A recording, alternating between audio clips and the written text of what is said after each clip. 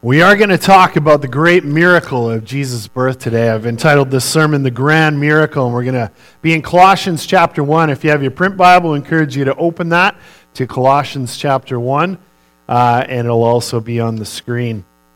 Well, in the year 1809, something pretty significant was happening in the world. The armies of Napoleon were marching all across Europe, and they conquered a vast territory, as far south as Egypt, all the way to northern Germany. And all around the world in 1809, people were feverishly awaiting news of the war. They were diligently scanning newspapers in America. People in Europe were quaking in fear. And by 1809, Napoleon and his armies had either completely conquered or had the loyalty of Austria, Prussia, Holland, Belgium, Italy, Spain, and their influence spread as far south as Egypt. Hundreds of thousands of troops in his army, called the Grande Armée, hundreds of thousands allied against him, and all the while, in their own homes, babies were being born. But who could think about babies in 1809? Battles were being fought. But in that one incredible year, in 1809, there stole into the world a host of heroes. William Gladstone was born in 1809. He was born in Liverpool, England, and would go on to become the champion of the working class in British society. He was the only prime minister ever elected 4 separate times. Alfred Lord Tennyson was born in 1809 at Somersby, England. He would go on to become the poet laureate for Great Britain and Ireland during the reign of Queen Victoria. To this day, he's one of the most quoted English poets of all time. You may have heard of the term polymath. That's an individual whose knowledge spans a huge amount of subjects and is an expert in all of them. Well, Oliver Wendell Holmes was born in 1809 in Massachusetts, and he would grow up to become a true polymath. He had an incredible medical career, championing the use of stethoscopes for doctors. Not interesting. Doctors wear stethoscopes because of Oliver Wendell Holmes. He was way ahead of his time, proposing the theory of germs and infection, and he campaigned to save the lives of everyone who went under surgery. He hugely advocated surgeons to sterilize their equipment, to clean their operating theaters. Everyone thought he was crazy, but he was a huge advocate for it. He was also, at the very same time, a brilliant author. He was a major player on the literary scene, and as if he didn't have enough to do, he also earned a law degree. Well, that very same year in 1809, Charles Darwin was born in Shrewsbury, England, on the edge of Wales. And he would go on to change the field of biology forever. Whether you like him or despise him, you can't deny the impact that Charles Darwin has had. Also in 1809, a woman named Christina Smith was born in Scotland. And she would go on to become a missionary, a teacher, and a sociologist before the term was even invented. And she left Scotland, traveled all the way to Australia, and served with the Wandig tribe of Aboriginal people in the Australian outback. She taught them the good news of Jesus. She also carefully recorded their history, their language, and their culture. Her first husband died. She eventually remarried, and as if she didn't have enough to do, she had 8 children and raised them well. What Christina Smith did is remarkable achievement because modern secular opinion feels that missionaries have gone into places and destroyed the culture of the original people that were there. But Christina Smith is an example of someone who took the utmost care to carefully preserve their language, their culture, and she did it in incredible ways. Also in 1809, Abraham Lincoln was born. Universally described as the greatest president the United States has ever had. He first drew breath in Old Kentucky in 1809. Honest Abe, as he was known, is famous for the Emancipation Proclamation declaring freedom for African American slaves. He also delivered the Gettysburg Address, which has become a touchstone of rights and responsibilities and freedoms for Americans ever since. He was also in Bill and Ted's Excellent Adventure. So, that's a pretty huge achievement right there. Music was enriched by Felix Mendelssohn in 1809 in Hamburg, Germany. One of the most famous composers of the Romantic era. Phenomenal musician in his own right. He composed Hark the Herald Angels Sing, which we just sang. He also composed the melody for Songs Without Words, which have been played and remade across a whole variety of musical styles ever since. But nobody in 1809 was thinking about babies. Everybody was thinking about battles. Yet which of the battles of 1809 mattered more than the babies that were born that year? We fancy that God can only change this world through the big wars of history, when all the while he is doing it through beautiful babies that are being born into the world. When a wrong wants righting, when a truth wants preaching, a people group championed, or a continent wants opening, God sends a baby into the world to do it. And where do you find God on Christmas? In a manger. A baby was born at the heart of the Roman Empire. When the Roman Empire would eventually crumble and fall into memory, that baby would grow up to become the centerpiece of history. 2.5 billion people on planet Earth today claim to follow Jesus. It's our third Sunday of Advent, and I want to take us into the heart of Jesus' birth. What does it really involve at its core? We're going to use the Apostle Paul's letter to the church in Colossae as our guide. Colossians chapter 1, verses 15 through 17. The Son is the image of the invisible God, the firstborn over all creation. For in him all things were created, things in heaven and on earth, visible and invisible. Whether thrones or powers or rulers or authorities, all things have been created through him and for him. He is before all things, and in him all things hold together. Learning about Jesus and Christmas is a little bit like the Christian faith as a whole. It's really simple on the one hand, and it's endlessly deep on the other. That's a good thing. It means you can grasp the basics pretty quick. But you can also continue to learn and grow over a lifetime. The first 3 verses of Colossians 1 make an astounding claim. They begin by telling us that God the Father is invisible. Duh, we all know that. But stop and think about that for a second. How were we as human beings supposed to know God if he is always invisible? Well, we get a partial glimpse of God from what he has done, both his creation acts as well as the way he has intervened in history and saved people. God created the world. Every human being who has ever lived at some point in their life sits on the edge of a cliff and ponders the beauty of nature and go, how did all of this stuff get here? Every human being also reaches the point where they kind of go, how did I get here? And then we see God's specific miraculous interventions. If you read the first half of the Bible, you see this amazing way that God saved Noah and his family from the flood. Then God showed up and Moses met in a dramatic way with God as the bush was on fire, but the bush didn't burn up, and the voice of God came out of it. And he sent Moses to rescue millions of Hebrew slaves that were being brutally suppressed under the Egyptian Pharaoh. All the miracles that went along with that, the 10 plagues, he went through the Red Sea, incredible ways that God saved his people. And later on, when there was the northern kingdom of Israel and southern kingdom of Judah, King Hezekiah faced the might of the Assyrian army, 186,000 troops at the walls of Jerusalem. Absolutely no chance that this little kingdom of Judah could survive. And Hezekiah spread out the letter from the opposing general, mocking God, mocking the nation. And he said, God, you are our only hope. And God did a miracle, and the army was defeated. God, we know God, human beings know God through what he has made and how he has saved, but ultimately, he was still invisible.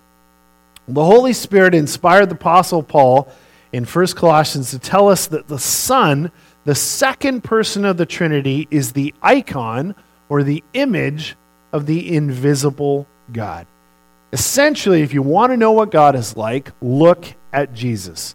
Jesus himself said this in John 10:30. He said, I and the Father are one. So Christmas, in one sense, is about making the invisible God visible. Then it tells us the astounding truth that the Son, the second person of the Trinity, has always existed. From before the creation of time, before the creation of light, before the creation of the universe and planet Earth, God has always existed as Father, Son, Holy Spirit, one God. They're one in their essence, but they're separate in their person. How many of us, if we're honest, when we think about Genesis and the creation account, how many of us think of that as a Trinitarian act? In other words, how many of us, if we're honest, picture God the Father, the Son, and the Holy Spirit all involved in creation? We don't generally think that, do we? But Colossians declares that fact. And in fact, the creation account in Genesis, there are clues. Genesis 1:2. It says, now the earth was formless and empty. Darkness was over the surface of the deep. And the Spirit of God was hovering over the waters. Then in Genesis 1:26, it says, and God said, let us make man in our image. That is so important for a number of different reasons. It means that Jesus has the power to create. As Jesus grew and began his ministry, we see it come through in the Gospels. Jesus multiplies 5 loaves and 2 fish into enough food to feed a crowd that scholars think was over 10,000 men, women, and children. By implication, that means that Jesus has the power to create in your life and in my life. I had the privilege 2 weeks ago of doing an Alcoholics Anonymous Step 5 with a person from our community. If you aren't familiar with Alcoholics Anonymous, they have 12 steps. And step 5, the person comes and they either come to a pastor or a priest or a counselor, someone that has kind of sworn to confidentiality, and they tell you their life story. What are all the factors that led them to have a dependence on alcohol? And so I had the privilege of doing that, and I've learned that my role in a step 5 isn't, I'm not there to tell the person something. I'm there to be the best listener I can and ask questions as we go through. And if at the end they're okay, then I asked if I can pray for them. Well, this person 2 weeks ago took me through their story and right down to the depths of their story and back the other side. And through God's grace, this person's been sober for over 15 years. They put their life back together. It was a really amazing time.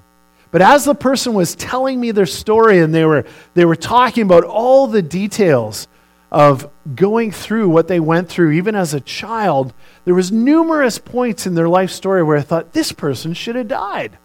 Physically, they were in so much danger they should have died. And when they were in the deepest depths of despair, I thought, this is amazing this person didn't take their own life.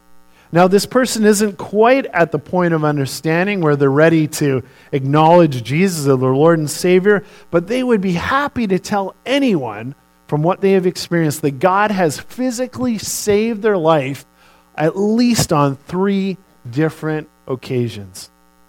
Well, Colossians tells us that the Son, the icon or the image of the invisible God, was present and causing that original creation to happen. It also tells us that the creative power of Jesus doesn't end. He can create a new life for someone trapped in alcoholism, who hit rock bottom. And if he can do that for them, it means he can create a new life for you and I here today. Maybe you're sitting here this morning and you're in absolute desperate circumstances. You know who has the power to help you? The Son of God. And if you fully surrender your will, your emotions, your finances, your life direction to Him, He has the power to rebuild your life. Now, some people draw back at that point and they say, well, no, I'm willing to add a little Jesus into the mix, but I am not ready to turn over my life to Him. I don't want Him controlling my life. Now, that is your free choice. But Jesus is pretty clear that in that frame of mind, you aren't worthy to follow Him. Jesus said pretty famously, whoever loses their life for my sake will truly find it. And you thought that just by staring at your nativity scene on your mantle, you had Christmas completely figured out. Christmas is way deeper than we imagined. All right, from there we move on to verse 18, and it too has some big claims to make. It says, and He is the head of the body, the church. He's the beginning and the firstborn from among the dead, so that in everything He might have the supremacy. So raises a really great question. How do you get honor and status in life? Well, some people do that by talking about themselves, by trying to give the honor and glory to themselves. Check out this statement from hip-hop rap artist Kanye West. Makes me laugh. My greatest pain in life is that I will never be able to see myself perform live. That is awesome. That is just like the height of arrogance. Wow. Okay. After a Champions League victory over Dinamo Zagreb in 2012, soccer star Cristiano Ronaldo was asked why he had been jeered by fans, to which he responded with another straightforward, to-the-point answer. He says, it's surely because I'm good looking. I'm rich and a great footballer. They're jealous of me. I don't have any other explanation. It's a contest to see who's more arrogant. Well, that is certainly one way to get honor and status in life. Tell everyone how great you are. But Colossians 1:18 says that Jesus did it in a different way. He earned it, and then He let everyone else talk about it. It says that Jesus is the firstborn from among the dead.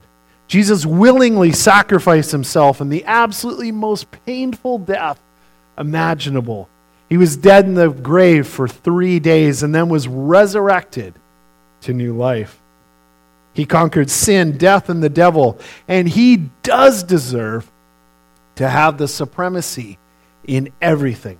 Not by telling everyone how great He is, but by through absolutely the most incredible self-sacrificial act in history. Someone has said that in fact Jesus was born to die. The shadow of the cross hangs over the manger. English theologian and novelist Dorothy L. Sayers says it this way. The incarnation means that for whatever reason, God chose to let us fall, to suffer, to be subject to sorrows and death. He has nonetheless had the honesty and the courage to take His own medicine. He can exact nothing from man that He has not exacted from Himself. He Himself has gone through the whole of human experience, from the trivial irritations of family life and the cramping restrictions of hard work and lack of money, to the worst horrors of pain and humiliation, defeat, despair, and death. He was born in poverty and suffered infinite pain, all for us, and thought it well worth His while. That is Christmas, Ocean View Community Church. Incredibly straightforward and simple on the one hand, and endlessly deep on the other. Our third and final point is Jesus and creation, or salvation, sorry. Have you ever thought about what the greatest need of human beings truly is? Someone has phrased it this way. They said if our greatest need as human beings was for information, God would have sent us an educator. If our greatest need had been for technology, God would have sent us a scientist. If our greatest need had been for money, God would have sent us an economist. If our greatest need had been for pleasure, God would have sent us an entertainer. But our greatest need was for forgiveness. So God sent us a Savior. For God was pleased to have all of his fullness dwell in him. Jesus is God. Jesus makes the invisible God visible for you and I. And what was the goal of that first Christmas? What was the goal of God becoming human? Colossians 1:20 tells us the point was to reconcile all things to himself through his shed blood on the cross. To reconcile all things. Did you catch that? Doesn't mean reconcile a good amount of things through, it was to reconcile all things. And that is such good news. That means that one day, through the example, teachings, and love of Jesus and the church and missionaries like Sandy Ewan that we support, the fighting in South Sudan will end one day. The people of Sudan will be reconciled to each other. That means that one day this beautiful planet Earth that has suffered so much human pollution and destruction will be reconciled back to its Creator. God promises a new heaven and a new earth, perfectly purified and restored. That means for every teenager that has been betrayed by his or her friends in a public way will one day see forgiveness and reconciliation flow and friendships rebuilt. It means that one day your broken relationship with your ex will be reconciled. You will become friends again. It means that your broken relationship with your adult children will one day be healed and reconciled. Most of those will be achieved in this lifetime, but some are so deep and have so many layers, they will only be reconciled in the life to come. But you can know with all assurance today that Jesus is in the reconciliation business. Well, we began in 1809 by talking about how the world was obsessed with Napoleon and his grand army marching all over Europe. In the midst of that year, a host of incredible babies were born that have gone on to affect the world far more than Napoleon and his armies ever did. As we have come through Colossians chapter 1, 15 to 20 today, we have seen that the baby born in Bethlehem had and will continue to have the greatest effect on history imaginable. One baby, second person of the Trinity, the Son of God, the icon or the image of the invisible God, truly has the supremacy. In him, all things hold together. That is Christmas, Ocean View Community Church. Incredibly simple on one hand, endlessly deep on the other. Amen? Irene, come and pray for us.